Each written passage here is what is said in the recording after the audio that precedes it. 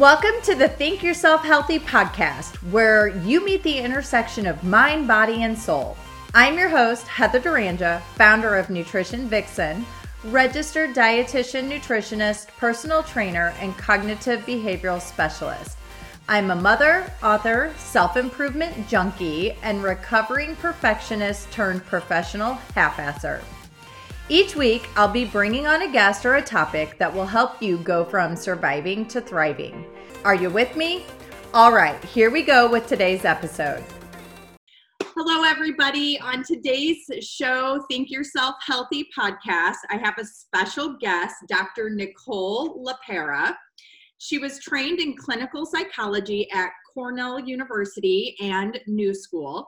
She also studied at the Philadelphia School of Psychoanalysis. She is a holistic psychologist whose work addresses the connection between the mind and body and incorporates nutrition, lifestyle, and psychological wellness practices.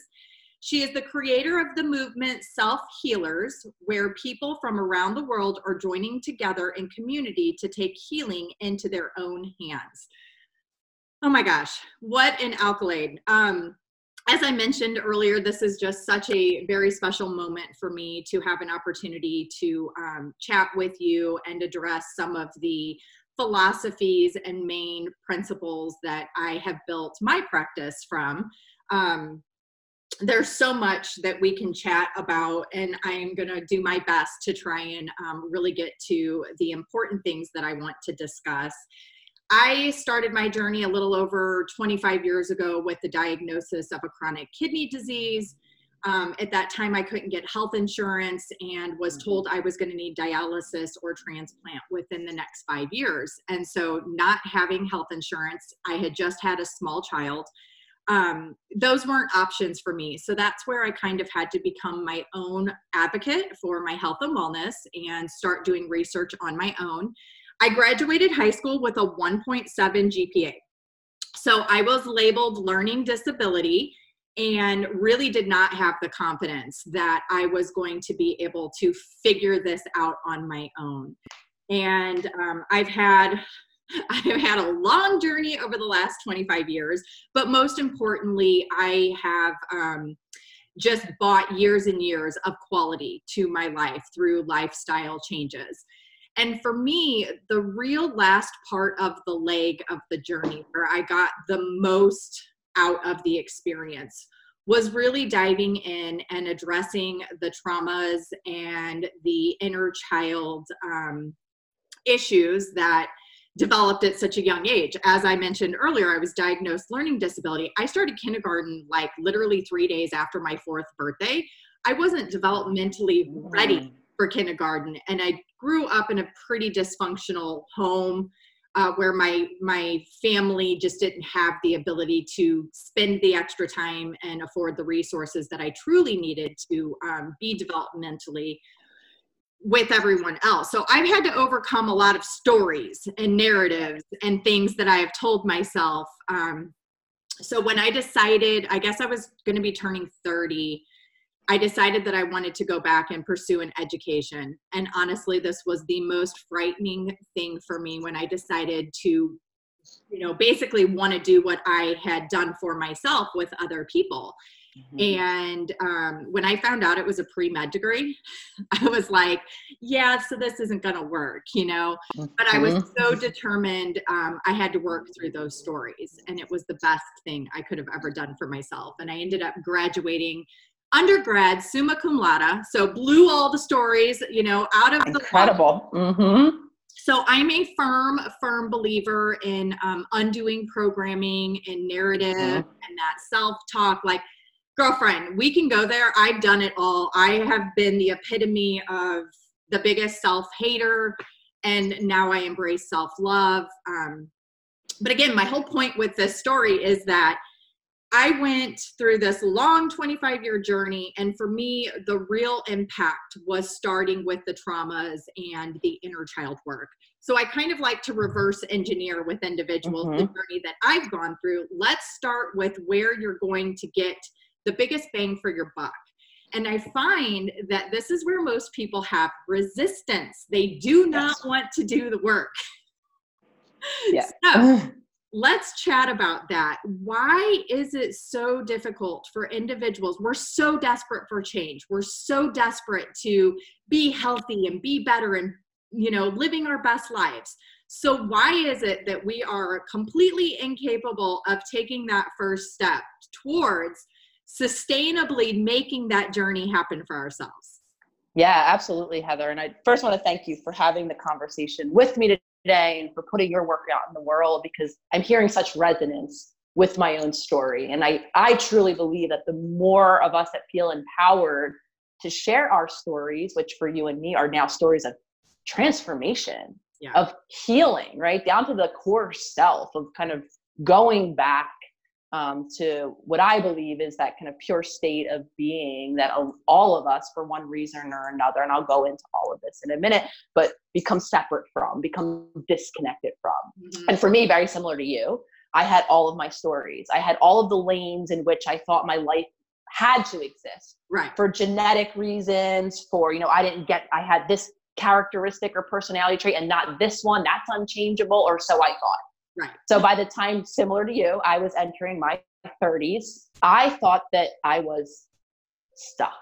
Mm-hmm. And I say that word very emphatically, very particularly, intentionally, because that is a word that I started to see and feel. By this time, I had a private practice. I was living in Philadelphia. I was being the therapist that I always thought I wanted to be, with clients coming in week after week and doing talk therapy.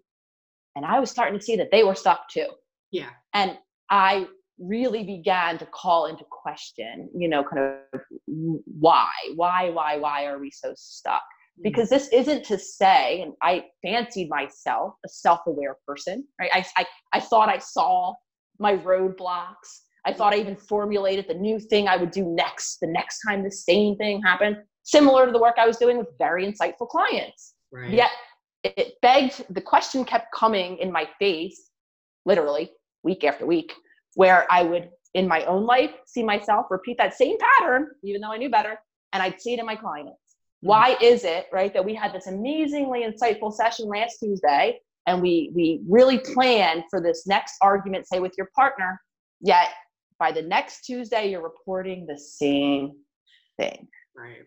So not only is that problematic as far as I saw it, mm-hmm. right, being in the quote unquote business, right, of helping people change or transform, get better, right? That's what I thought I was there to do. So not only, right, were they not getting better, but what I also started to see, and the reason why I'm going to share with you the why in a second. I talk all about the whys, because there's always a why that usually is entrenched in our physiology or our evolutionary being, right? Mm-hmm. 'Cause that's what we are as humans, right?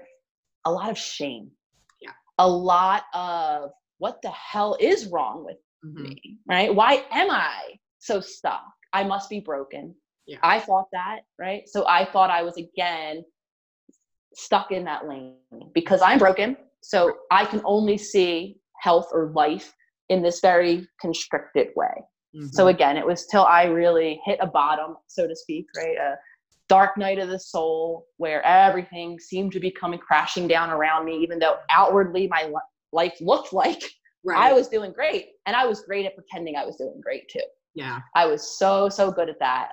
And it got to the point of I couldn't pretend anymore. I was starting to have physical symptoms. I was starting to faint out of nowhere. I would just lose consciousness.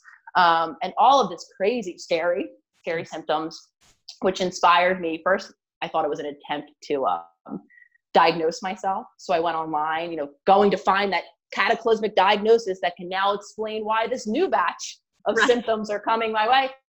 And what I was met with was an open door, was a whole new world to talk about lifestyle changes and epigenetics and the fact that maybe these things aren't as set as we thought they were. So then, similar to you, flash forward a lot of time, a lot of effort in daily consistent healing tools that I talk about now daily, I created change. So why are we stuck? Let's just go back quickly to that. Why are we stuck?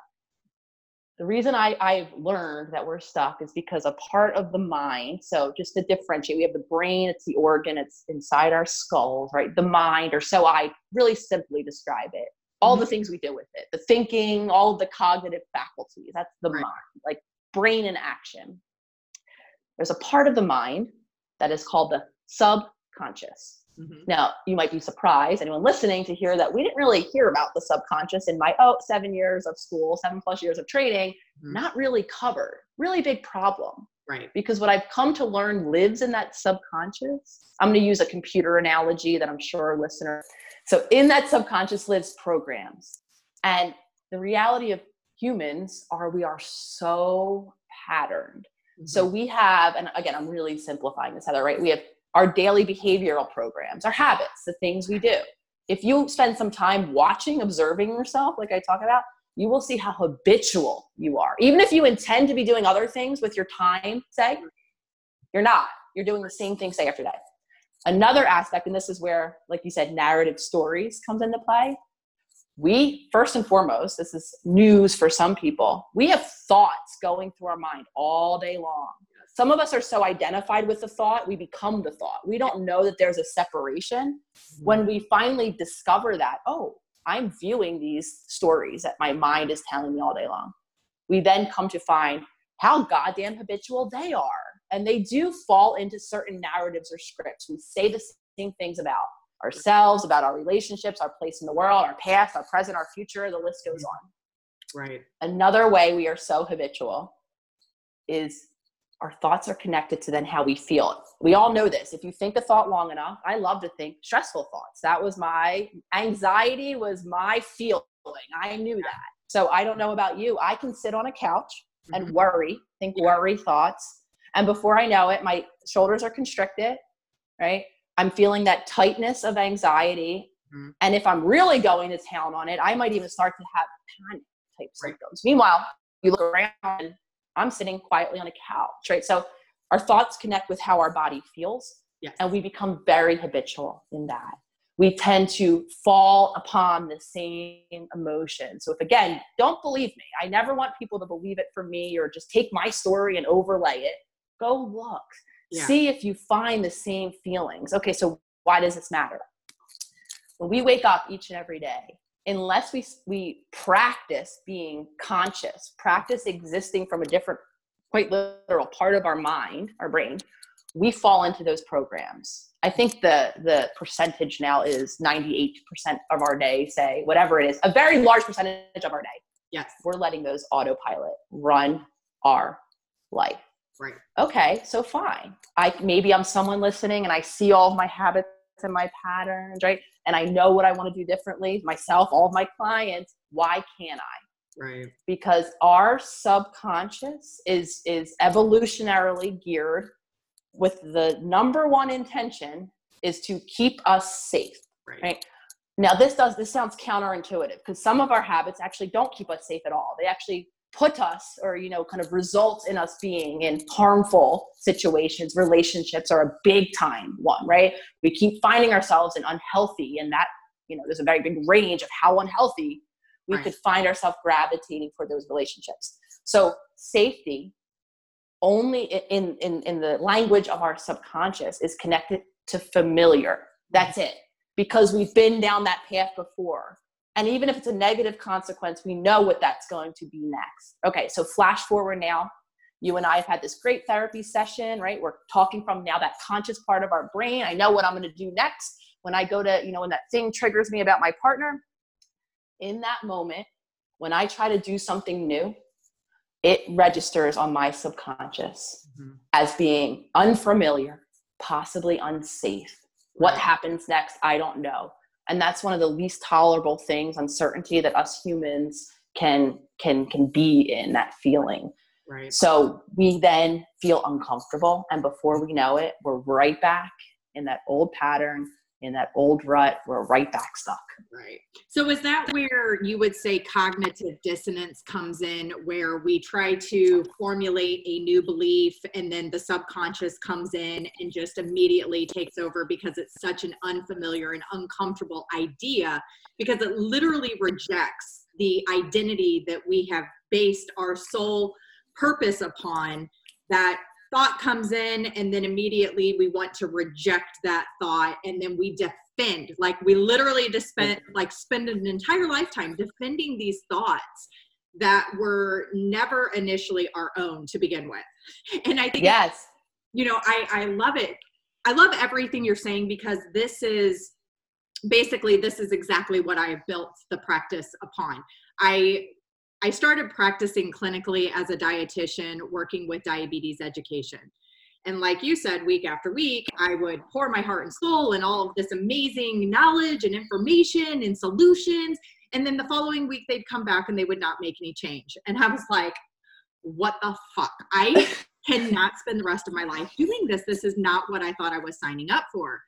And so that's when I started looking deeper into things and realizing ultimately it's not lack of education. We have more resources available to us. It's definitely not lack of education. It goes so much deeper than that. And for me personally, I felt that it was, especially when it comes to like our lifestyle behaviors that impact our overall health and well-being, that these are driven by emotional reaction. The emotion is what triggers whatever comes next with the behavior. And that's when I decided I needed to go and get a master's and dive more into the psychology part and really be able to incorporate the mind and the body and understand how they work in unison. So for me, I have literally dedicated my entire practice to thoughts and how our thoughts stimulate the behavior. They're the very predictor of what our total overall health outcomes are going to be based on that thought. And so, as you mentioned earlier, you know, I was a chronic worrier. I didn't realize how addicted I was to drama. I was that person who was like, I fucking hate drama. I can't deal with this drama. And then I'm on the phone with my girlfriends and I'm like, you're not going to believe what just fucking happened. And then I realized, holy shit, I am literally triggering a chemical reaction in my body every time I tell this story. And I am becoming more and more addicted to the drama than I even realized. And so when I guess probably about 5 years ago, I was like, you know what? I'm really done with this. And that's when I had to really dive headfirst into all of the areas that I had the most resistance, positive affirmation, changing my self-dialogue, just being mindful and trying to have awareness around what my behavior patterns actually were. And I find that a lot of people, I know for myself, journaling. I resisted journaling so bad. Fuck that. I was not going to sit there and actually sit with the journal and put the thoughts on a paper. And I started thinking deeper into that. Why did I have so much resistance to journaling? And what I was able to come up with is that I recognized I'm a terrible speller, okay? Because I got diagnosed with learning disability at such a young age, and every time I was called on in class to read out loud, my peers would be like, oh God, no, you know, and so all of these stories were still circulating in my head. So when it came to journaling and I would pull out that piece of paper, I would start judging myself based on the stories that I had heard over my lifetime. And I was physically incapable of putting anything to the paper because I was scared I was going to misspell it. I was scared it was not going to be proper sentence structure, or I would use the wrong word out of context. And then I realized this is for fucking me. Who cares? It doesn't matter, right? But I feel like there's a lot of people who just can't get to that place. So what are your thoughts around that? How would you encourage someone who was in a similar situation? How do you get started? Yeah, absolutely. And I just want to kind of acknowledge why that is. So the way I define, at least, belief, right, in a very simple, I really simplify definition, a belief is a practice thought, right? So it's this, to use your example that I really appreciate you sharing, right, back at a time and a place, events happened, right? And you, like actual things you were maybe told directly or indirectly, you got that grade. School is where a lot of this is formed for a lot of us in our immediate family environments and in school, where we get these messages about how we are. I highlight school because we're actually ranked. You know, we have objective markers, things called report cards, and then obviously how that gets treated if we're positive or negative in terms of that. So, right. So something happened, and then there's a part of the brain. So the more the thing happens, the more you can rehearse the thought. There's another part of the brain that kind of solidifies our belief. And this is why it's so hard to change. And then I'll talk about how we find our way out. there's a part of the mind that's called the reticular activating system, Mhm. right? I call it our mind's filter. Okay. Because to be a human and to take in all the stimulation in this 1 second that I'm speaking to you, there's far more happening in my current environment than I can pay attention to. Right. So my mind, each of our minds, has to figure for ourselves, right? There's like an algorithm, back to that computer, right? With what's important, right? What applies to me, so that I can kind of ignore, if you will, the rest of the stimulation so I don't overwhelm. And what it then does is the beliefs, right? The more practice the thought is, the more it applies to you, right? So now we begin to filter out in our environment, possibly. So using your example again, maybe there was other information available to you. Maybe there was moments in school where you were doing something positive, right? But for you, I'm just going to say like bad at school, maybe as the most simple narrative, right? Maybe not smart. Maybe when I apply that didn't apply because that's not who you are. So before we know it, we delete from our very experience any opportunity to challenge our beliefs. And we just become a self-confirming machine. Mm-hmm. So you're right. This is why for a very long time, I didn't resonate with affirmations. I'm like, okay, right. If I just say, I'm smart, I don't believe that. Right. And this is a big reason why, because we are staying locked, we're staying stuck in our belief. So another big issue and why change is hard to maintain, back to this concept of unfamiliar, any step in that unfamiliar direction feels unsafe, right? Feels uncomfortable. It's not to say that it is. Right. What a lot of us try to do, especially because when we're in that low, when we decide we want to change, usually we feel some version of shitty, sometimes really shitty. Yeah. And it's really natural then to want to feel better as quick as possible. Mm-hmm. So we shoot ourselves in the foot sometimes when I wake up the next day and I say, okay, well, here's 4 new things that I want to do different tomorrow. We overwhelm. Yeah. So the way to create change is I use a concept called small daily promise. Really the important concept is the smallness of it. Right. Is picking one small new thing, not those 5, right, that's almost so small that you want to diminish yourself for even doing it. But don't do that. And then do that consistently. And then upon that foundation, build another small new habit. And like I said, that will help us. This is already going to be uncomfortable. We're going to have to use the word that I use, that you used to, resistance along the way. It's going to be uncomfortable, but we can set ourselves up to succeed, because what is important is not doing 5 new things for 5 days. It's doing 1 new thing for 3 months. Right. Now I have a habit, and then I can build on another habit. Right. Change comes when we create new habits, because what are habits? Back to what we just started talking about in the beginning, a way of being. Yeah. And now before I know it, 6 months, 6 years later, when I look at my patterns, I am a different human, because I have different behavioral patterns. Right. I likely have different thoughts. If again, one of my consistent practices was practicing a new thought for long enough that I can open up my RAS to let in some new information. And then, 6 years from now, now I have a new belief, and now I feel different. And all of this happens gradually. So my first 2 suggestions are always going to be, become conscious of yourself. Just watch, notice all of the ways that your habit self is keeping you stuck. Notice, and then just create 1 new shift and change that you can maintain consistently. So what I find personally is that when I make that recommendation to individuals, observe, just watch.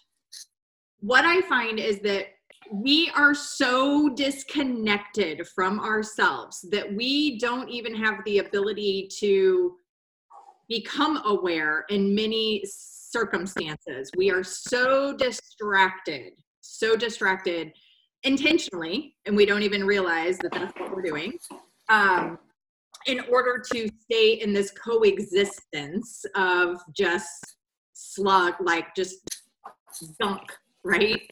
This gunk place. So how do you encourage someone? So for someone who is so disconnected from themselves, they have no idea where to get started with observing, how do they do it?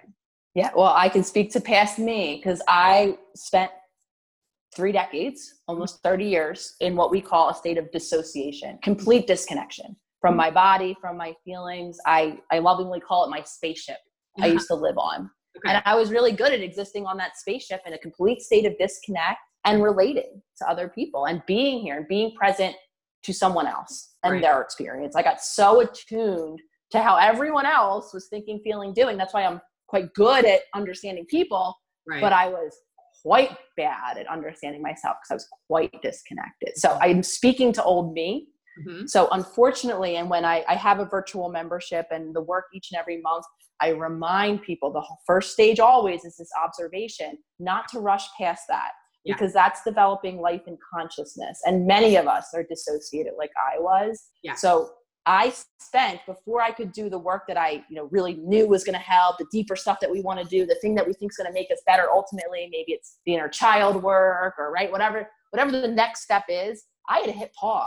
I spent a significant time, years, becoming conscious, or my intention. So I too am very resistant to journaling, but I created a journaling method called Future Self Journaling, which is every day you state a daily intention to do something different. And if you look at my journals for the better part of that first year that I was healing, all I worked on, talk about repetitive, boring ass shit. Every morning, I am conscious. I use my breath as my anchor. When I discover my attention is elsewhere, I bring it back to the current moment. And then I put my journal down and I don't think it to be magic. And then I go practice that. Every moment, every day. And then some days I don't because I forget and I go back into autopilot. And then when I remember, I practice again. And until we form that basis of conscious living, you're right, we can't see.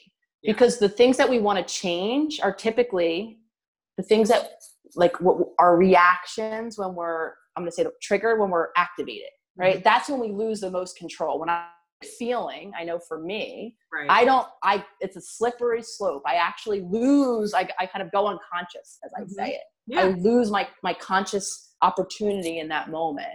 That's what we really want to change. And that's why we can't, because to be able to set ourselves up for success in that really pivotal emotional moment, we have to know how to maintain our consciousness and that observation along the way. And unfortunately, that doesn't happen overnight. So the simple answer is, if you're listening and you're struggling to be conscious, you don't know your patterns, or maybe you're dissociated, or maybe you're listening to me speak and so one of the symptoms of dissociation, and I talk about this a lot, I have no memories of childhood. I cannot go back and replay what my childhood looked like or felt like for me. That's okay, because I was a living memory. That's one of the symptoms. I shared that one very readily because I used to think something was wrong with me because I had no memory. And the more I talk about it and understand it, I now see it as a function of that dissociation, and a lot of people relate to it. Right. So we have to build that consciousness habit first. So that means hitting pause, right? And learning, whether it's sitting with yourself when your eyes are closed in what we call meditation, and learning how to just be present in our bodies and separate from our thoughts, and then translating that skill day in and day out. And that's how we build that foundation to create the change that we really want later. Yeah.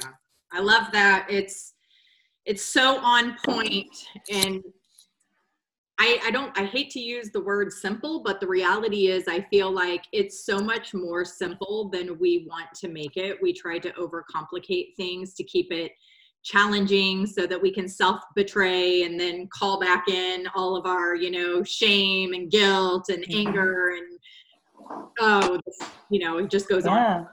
A lot of reasons. And in practice, I will be the first to attest to, it is the farthest from simple. It's one of the most incredibly difficult things to live consciously. Because then, like you said earlier, we're not distracted.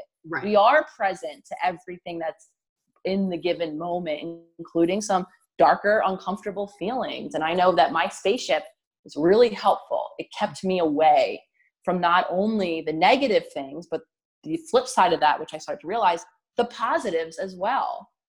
Right. So I was just disconnected from life. And I believe that was a large contributor to that dark night, to feel so just nothing. Right. Like I said earlier, I had this life I was gazing upon. I'm like, wow, a lot of people in my thing would be living somewhat comfortably and maybe even, dare I say, happy. And I wasn't. And I'm not alone in that. And so when we distract ourselves from negative emotions, we have to understand that we are probably likely also distracted and disconnected then from positive ones too. Absolutely. Absolutely. I love that. Thank you for pointing that out. As you mentioned in the beginning of our podcast, physical symptoms. So what I have discovered, not only through personal experience, but through working with other clients, and I work with very high risk autoimmune disease, specifically women. The more complicated the circumstance, the more I enjoy it, because it's all interconnected, right? It's all interconnected. And so what I have discovered is that the more disconnected we are, going around in our little spaceships and, just minding everyone's business but our own, what I have discovered is that the body physically starts presenting ailments to try and get our attention. And we just continuously ignore all of the red flags.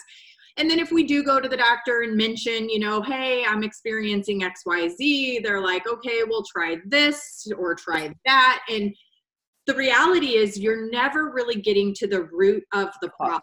So the red flags are going to keep getting greater and greater and greater until eventually either physically we are completely incapable of moving forward and things have to be addressed.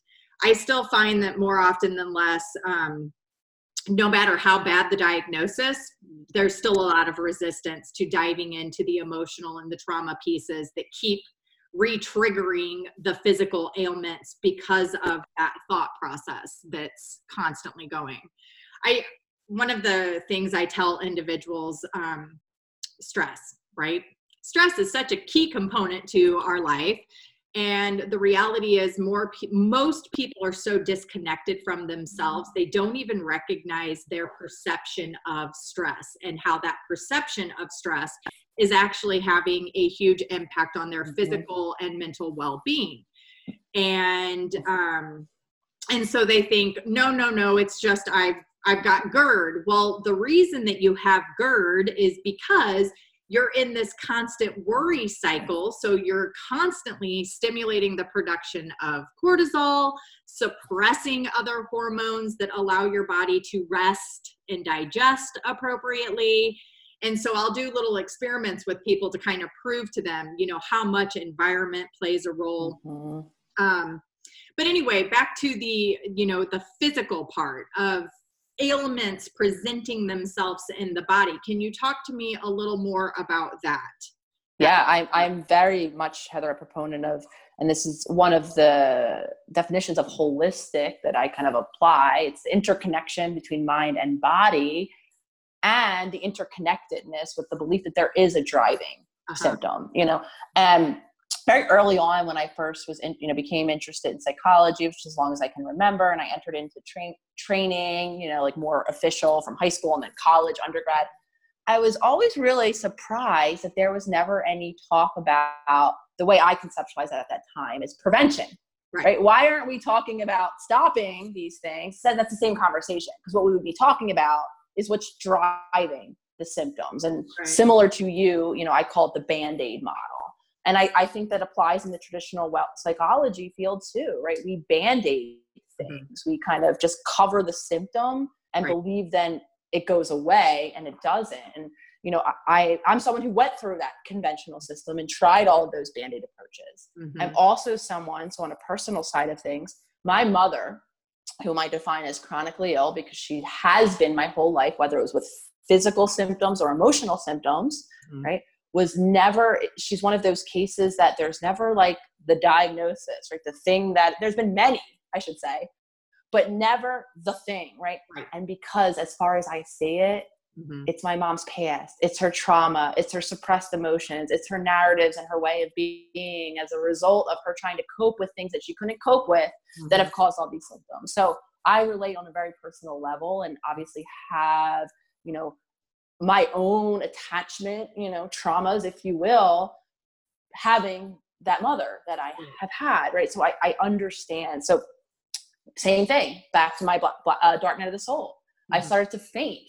I started to forget names and sentences. Mine were very cognitive, which again, symptomatically, I thought so, could have looked like something actually happening, maybe in my brain. Right. I too came to understand, for me, I was living in a wash of cortisol since before I was even a separate human, since I was in my mom's belly. I have a chronically anxious mother, right? So I really began, and when I, kind of went into research and made some lifestyle changes, same thing, right? I had to understand what was driving it, all of the imbalances in my body and my hormones and my neurotransmitters that come along with it, right. and also in my nervous system. And I talk about that a lot, because a lot of our stuckness is because we're stuck in a nervous system response. Either we're in that hyperactive fight or flight, as a lot of us know it, the sympathetic, right. or some of us get stuck in the hypoactive parasympathetic, right? Not fight or flight, the almost shut down place. Right. So my point of bringing all of this up is, if we're trying to treat, like traditionally we have been in at least the mental wellness field, just speaking from my experience, the mind, without looking at the body, we're not going to actually resolve those underlying symptoms, because a lot of the stuckness is because our body is so imbalanced based on, again, those past typically emotional experiences we've had. Right. Oh, Nicole. Oh, my whole body is just buzzing with excitement. Resonating. We're resonating. Yeah, I love because it. the reality is, as a registered dietitian nutritionist, I've had to take my practice and, I've had to invest in so much more learning outside of the curriculum that I was educated within, because I don't align with the system. It doesn't work. And so I knew that I needed to become a registered dietitian so I would have the authority to work with medical nutrition therapy, but do it based on the principles and the practices that actually work to yield the results. And I feel that this is where people have so much cognitive dissonance come into play, because these practices that we're promoting to individuals are so outside the box of what our Western medical system has been developed upon, that people are just in denial. There's no way, if I just address my traumas from childhood, that my MS is going to go away, And the reality is, it is. More often than less, we can get these really horrific diseases managed and eradicated by really truly diving in, going and setting the small goals and really building that foundation in order to support total health and wellness. I have devoted my entire life to holistic practices because I have been able to utilize them to my benefit and completely change my life, completely change the outcome of my life. And I'm so grateful. I'm so grateful for that. I want everybody to experience that. And so sometimes a lot of frustration comes into play when I'm talking with individuals about how they can truly heal. And they're like, just give me a meal plan. And I'm like, bitch, a meal plan isn't gonna work. Yeah. I can give you 100 meal plans and you're never going to follow them because life happens and you don't know how to navigate through those ebbs and flows that are triggered through emotion. And so I find myself, that's just my own little personal, I get so frustrated because what I say goes against the common practices of what most nutritionists, dietitians are practicing. And I have such a thorough understanding of the neurosystem and how it all begins with a single thought. Literally, our thoughts are the most powerful resource tool that we have available to us. And so perception truly is reality. Right? Yeah, absolutely. We are so, and I feel so impassioned like you do. So I knew I had to, and one of the two big inspirations when I first went on Instagram, almost 2 years ago now at this point. Oh my gosh, I just celebrated 2-year anniversary. It's wild. Just occurred to me in this moment. Who knew? It was July, and Jesus, we're almost halfway through July. Anyway, so I wanted to speak this truth because I was not changed. I'm still changing. Yes. I was evolving though. Again, breaking down these beliefs and these barriers that I couldn't. I knew I wanted to speak about that and I wanted to share that. I had no awareness or expectation of what would happen and I was scared to on a lot of levels, but didn't know what would happen when I put my message out there. That was my one intention. My other intention was the hope that maybe one or two people, I never had any awareness that it would be the amount that it is now, would resonate. And I would find what I was wanting, which was a community of people who understood and could talk this language, right? And I share that because I agree with you. And so I was offering, other tools, other options. Never once though am I bad mouthing what was the traditional. There's a time and a place, and there are going to be people that believe about the conventional system, beliefs that I don't share. And I'm fine. I respect that. I want everyone to find their own truth from the inside. And I found one version. And so I put that out there. And there is a lot of, when things are, and I had to go through my own almost like mourning period. Yeah. I mean, here I am. I was dedicated to this model, that psychoanalytic training. I thought I was going to sign up for another 4 years and become what's called an analyst. Like I really believed in that. Right. So I would be lying if I said that I just was like, oh, that doesn't work. Off I go. There was a big part of me that was mourning this identity, that was mourning this old belief system. And I knew that there was another way or additional tools or, things that we can do outside of that therapy, that I still go get support, find the person that can help you. Also know though, that might not be enough, that there might be these daily shifts that you have to make. So it's not that I'm tearing down. I'm just trying to offer and build, other opportunities. And you're right. It comes with a lot of dissonance. I had it myself. It's hard to open up our perception. Right. It is. We become stuck in those realities. And obviously very soon after I started to share this, it was so validating to see people that I didn't even interact with that just were like, oh, I heard you post about this and I've been doing it since. And my life's starting to look different. For me, that was affirmation enough that these tools were needed, were helpful, and were resonating. And of course, now the rest is history. 2 years later, we do have what is quite literally a movement. And the gift of that is getting to connect with other humans like you, Heather, who have been doing this. Because there's so many of us out there that through our own healing, through our own questioning, through our own journeys, we've come to find another way. And now one of my big messages is just creating the flexibility for people to share their own truths and their own stories, and equipping people with the tools internally to sift through, to say, okay, this resonates and makes sense. And, I don't like to, acknowledge this, but that's true. And you know what? This doesn't fit. I just want to empower a human to make their own decisions. Because back to that meal plan, you provide a meal plan. Not only would I take issue with how universal it could be really for everyone, but that's still something external. What happens when that meal plan doesn't come in your email box? What happens when that item isn't available?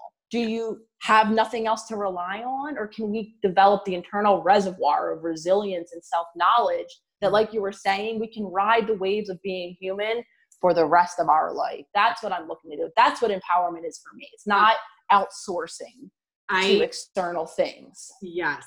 I feel so in alignment with that statement. I have so much respect for you as a professional and a personal individual. I just think that all of the work you're doing is so amazing, and it's beautiful to see just in such a small time what has occurred over the last 2 years for you and the community that you have been able to create and support. I love your Instagram.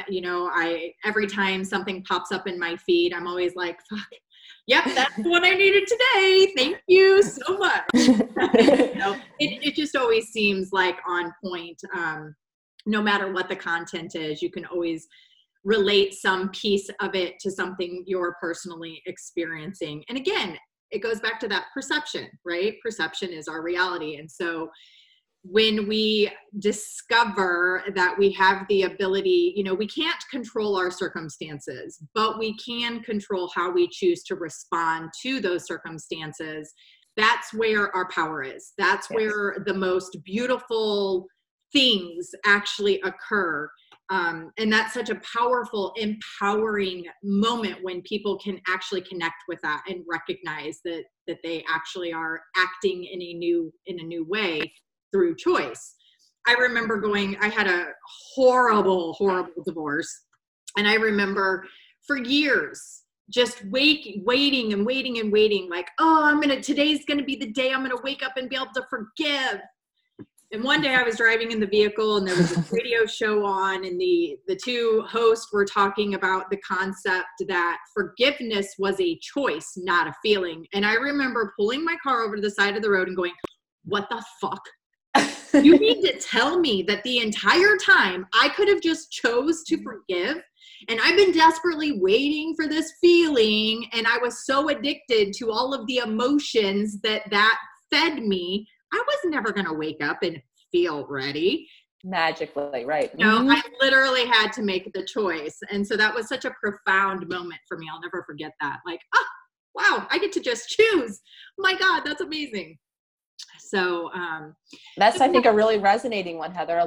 That also looks like, right, if I find this relationship, once I get this job, when I move, I mean, the list really goes on in all of the ways we're waiting for that external shift to change how we internally feel. I know I've sat in that wait game, and I would do that with my partners. If I only found the person who really saw me, who really emotionally connected to me. Right. How familiar does this sound? How could they?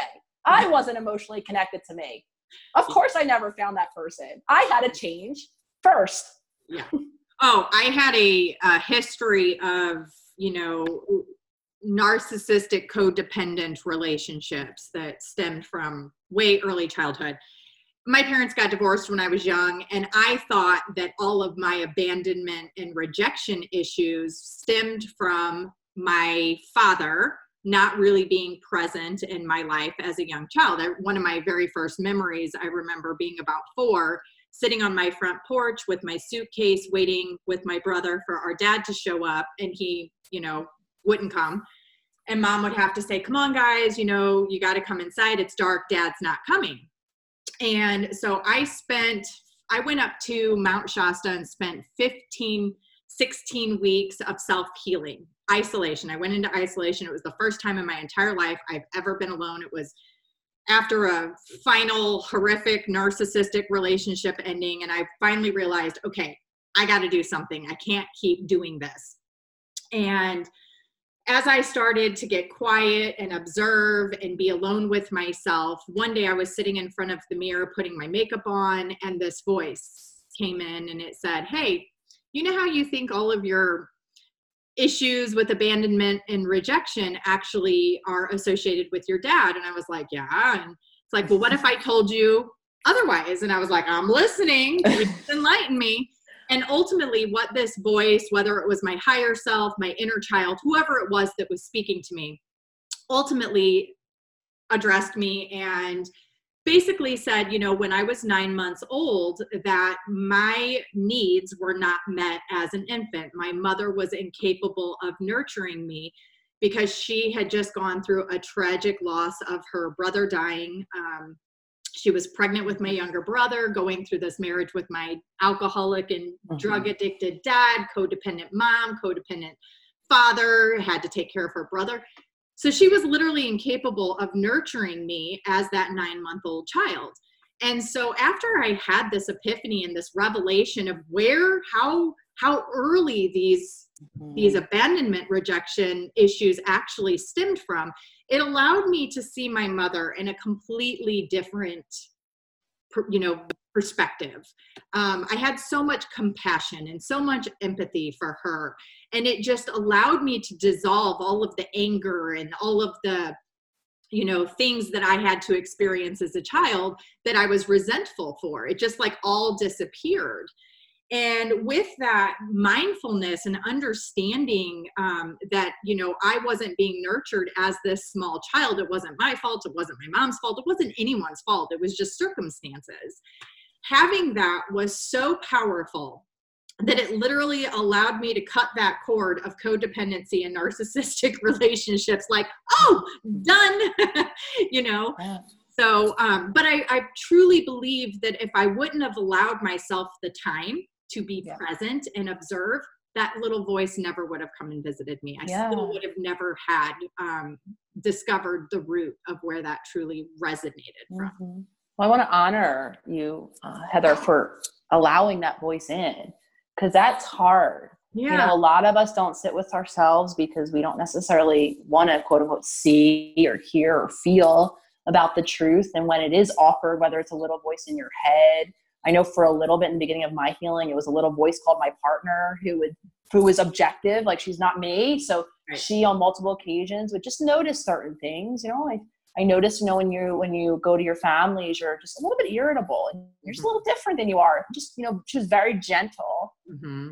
No, who the hell are you to tell me that? That's absolutely not true. You're not right. So I commend, so in that silence, which is the first hard step, whether again, it's our voice telling us, people around us seeing for ourselves, radical honesty with the self, right? Looking at that is hard. Mm-hmm. And you said something else really important that is a core, I think, component of healing, which is what I call depersonalizing those events. Mm-hmm. Because when we are in childhood, one of those cognitive states that we live in, that our mind is only capable of, is something that's called egocentrism. Mm-hmm. And it's not until we're, I don't know the exact age, say like, you know, around 9, 10, where we start to begin to shift out of that. Mm-hmm. But when we're in that state, our mind can only offer explanations for things that happen in our world. I'm really simplifying this, mm-hmm. as meaning as about us, right? Mm-hmm. So when mom, dad doesn't come, it's some version of, or when they do come and they're angry, we tell ourselves some version of a story that it's because of us. We were a bad girl or a bad boy or a bad child, whatever it is, right? Because we're not capable of having that greater perspective of understanding. So for your story, right, that mom was grieving, you know, and not able to care. I mean, it sounds silly to think of a 6 and 9-month-old Bill. You can't, right? So in your world, mom wasn't there and it was logged and registered. So for me, same thing. My sister, who was also chronically ill, had a pretty serious surgery. I think I was on or around 3. Mm-hmm. And my family, my mom, my dad, obviously, she was in the hospital for weeks at a time, right? I don't remember, but I can imagine, you know, like I probably too wasn't fully nurtured and cared for in that time. And again, my childhood mind probably made some sense of it. It's because I'm not good enough. I'm not enough for them to want to. So as we age, we become more able to see the bigger picture, mm-hmm. and to understand other factors that were influencing our parents, including what was happening in that given moment. Yeah. As well as their past too, and their conditioning and what they learned, right? So this is how things transmit intergenerationally. Yeah. However, as an adult, right, when we can come to that awareness, this isn't to say not to allow what is very rightfully for many of us anger and hurt when we do become radically honest, right? You might be upset. You might feel negatively about parents and caregivers. It's not for me to, I'm not saying don't acknowledge that. Absolutely.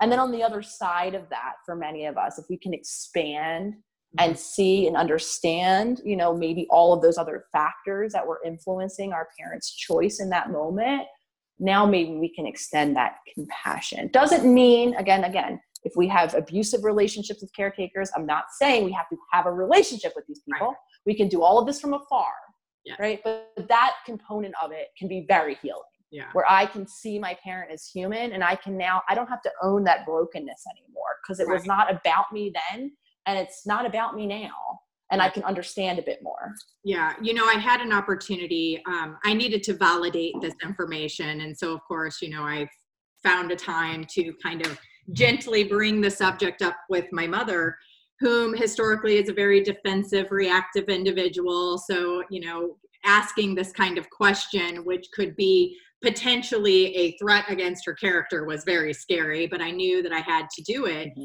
And so as I started basically kind of, you know, reliving the story I just told you to her, I saw this sense of like, I don't know what the word is I'm looking for, but this thing overcame her. It was almost like this freedom, this horrible secret that she had been carrying as a burden, and all of this guilt and pain and suffering that she had done around not being able to nurture me at 9 months old because of her own personal grief, like dissipated.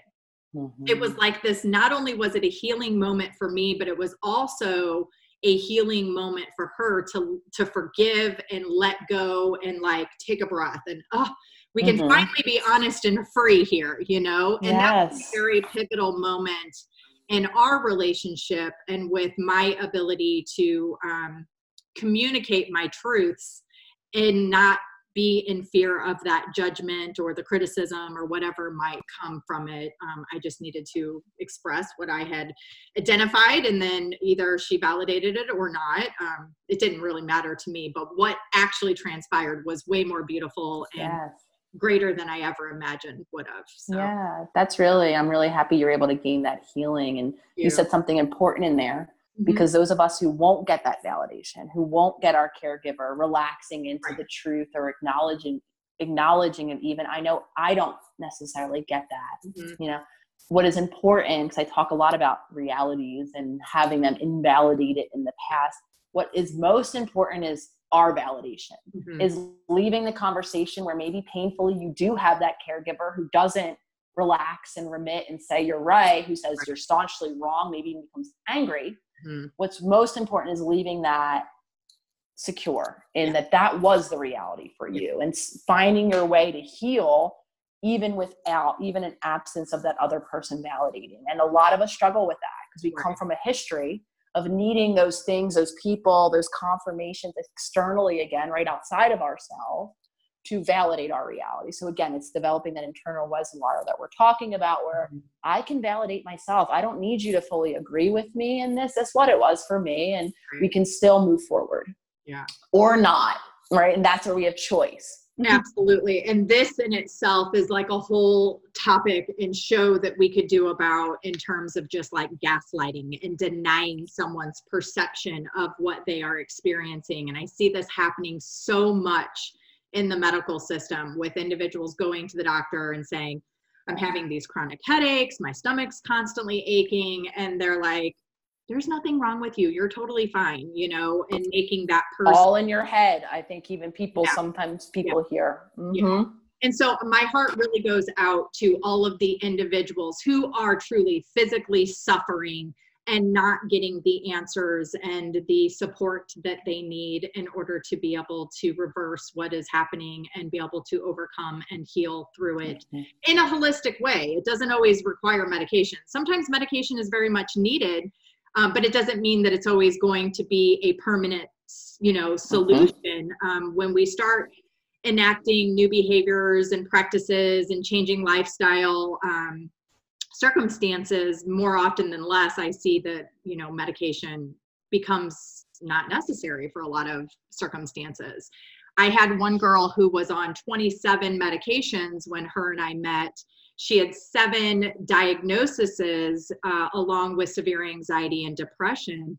And she was 25 years old at the time. And so she had literally identified herself with all of these diagnoses, with all of this drama associated around the illness. And once we were able to get her to release the attachment of the diagnosis, that's when everything completely changed for her. And she, 2 years later, is thriving and doing amazing. And I'm so proud of her. And she's only on 1 prescriptive medication for. That's incredible. Yeah. I have chills. And the reality is, this can be our reality. Anyone can have the same kind of outcome if they choose to think differently about the approach that they need to take. And so, for me, with what you do, that's exactly the whole point, is that the approach is very different than the recommendations that we're seeing amongst most professionals in psychology. And so I just really commend the work that you're doing. And I know that, it was probably initially hard to step outside of that box and say, nope, I'm stepping into my truth. This is what people need. And being able to offer that to them, and then have the kind of support that you have through the community. That's just such a beautiful validation for how badly this is needed.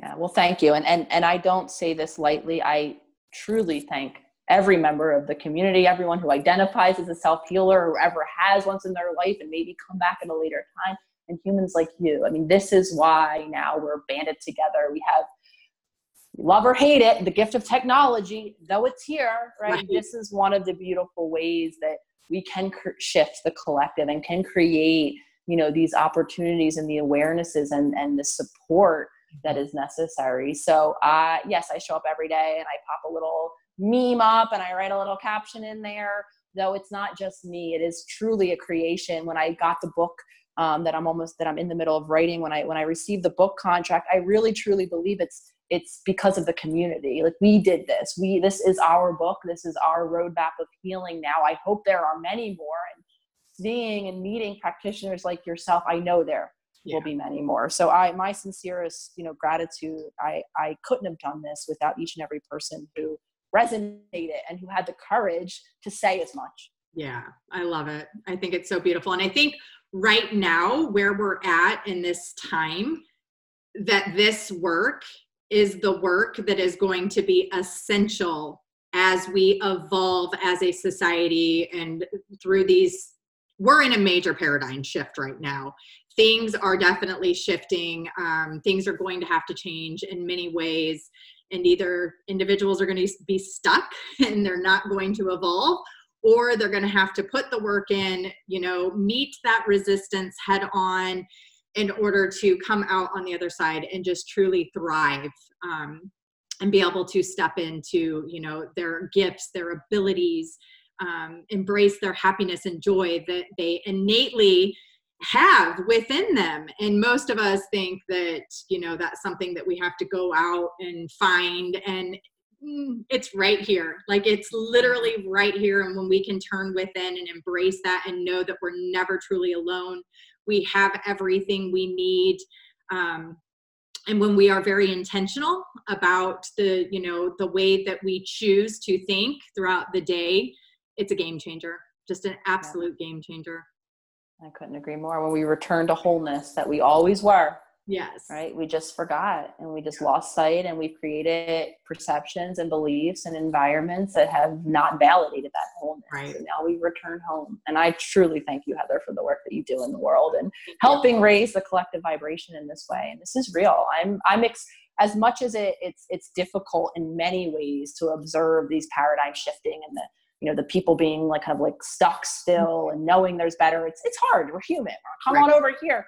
Right. We're at a really beautiful time as far as I see it too. Well, I think really that we are at a place in our lifetime where programs are so deeply embedded that we are either going to have to make some hard decisions and say, you know what, I'm going to cut the cord of this programming because this clearly isn't serving me the way that I desire, and start new.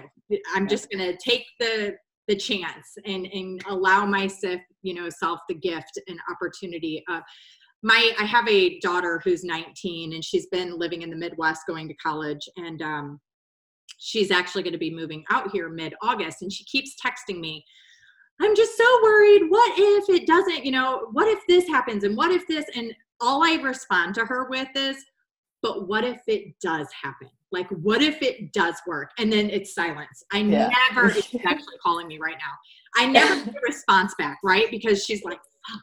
Oh, the crickets. I call that the crickets when you say something back. And I'm like, but what if it does work out? What if it does? We just got to trust our intuition, listen to that guiding voice that we were all gifted with. And I think that life-changing things can truly occur. So I am so appreciative of your time, and clearly I didn't get to ask all of the questions that I wanted to, but I do want to be respectful. And I know you are a busy woman with all kinds of stuff going on. I'm so excited about your book. When will that be? What's happening with that? There is the publication date, I think, that is standing strong, even all things COVID, is March 2021. Excellent. So it's coming. I'm getting down to the nitty gritty edit phase, and we will see that come to life this spring. I'm so excited. That's very exciting. Congratulations. Thank you. Very happy and proud for you and the entire community. So where can all of the listeners find you? How can they follow you, find you, if this is their first introduction to you? Of course. So come over to my Instagram at the.holistic.psychologist. It is really a main hub, though I also have a Facebook page for all the Facebookers out there, the Holistic Psychologist, and a YouTube, the Holistic Psychologist as well. Videos released every Sunday. I shout out the Instagram because there's a link tree on there with links to that Future Self Journal that I mentioned earlier, always keeping updated on the opening enrollment of the Self Healers Circle, probably this coming fall. So the main hub is the Instagram, though there's all these different modalities. So thank you. Come over. I'm doing the work of healing. I'm putting out content. I'm actually in the process of updating that Future Self Journal. So in the next couple months, when I launch the new website that we've been working on, there'll be a new, nice, shiny version of that journaling. So anyone who's not a journaler listening, like I wasn't, like you aren't, and wants to give a different type of journaling to really help us create change, can go and check that out and get that freebie. And thank you, Heather, for your time and sharing your space and your community with me today. Oh, thank you. It's been such a pleasure, such a true pleasure. Thank you so much for spending this time with me on the Think Yourself Healthy podcast. I'm so grateful that you stopped by.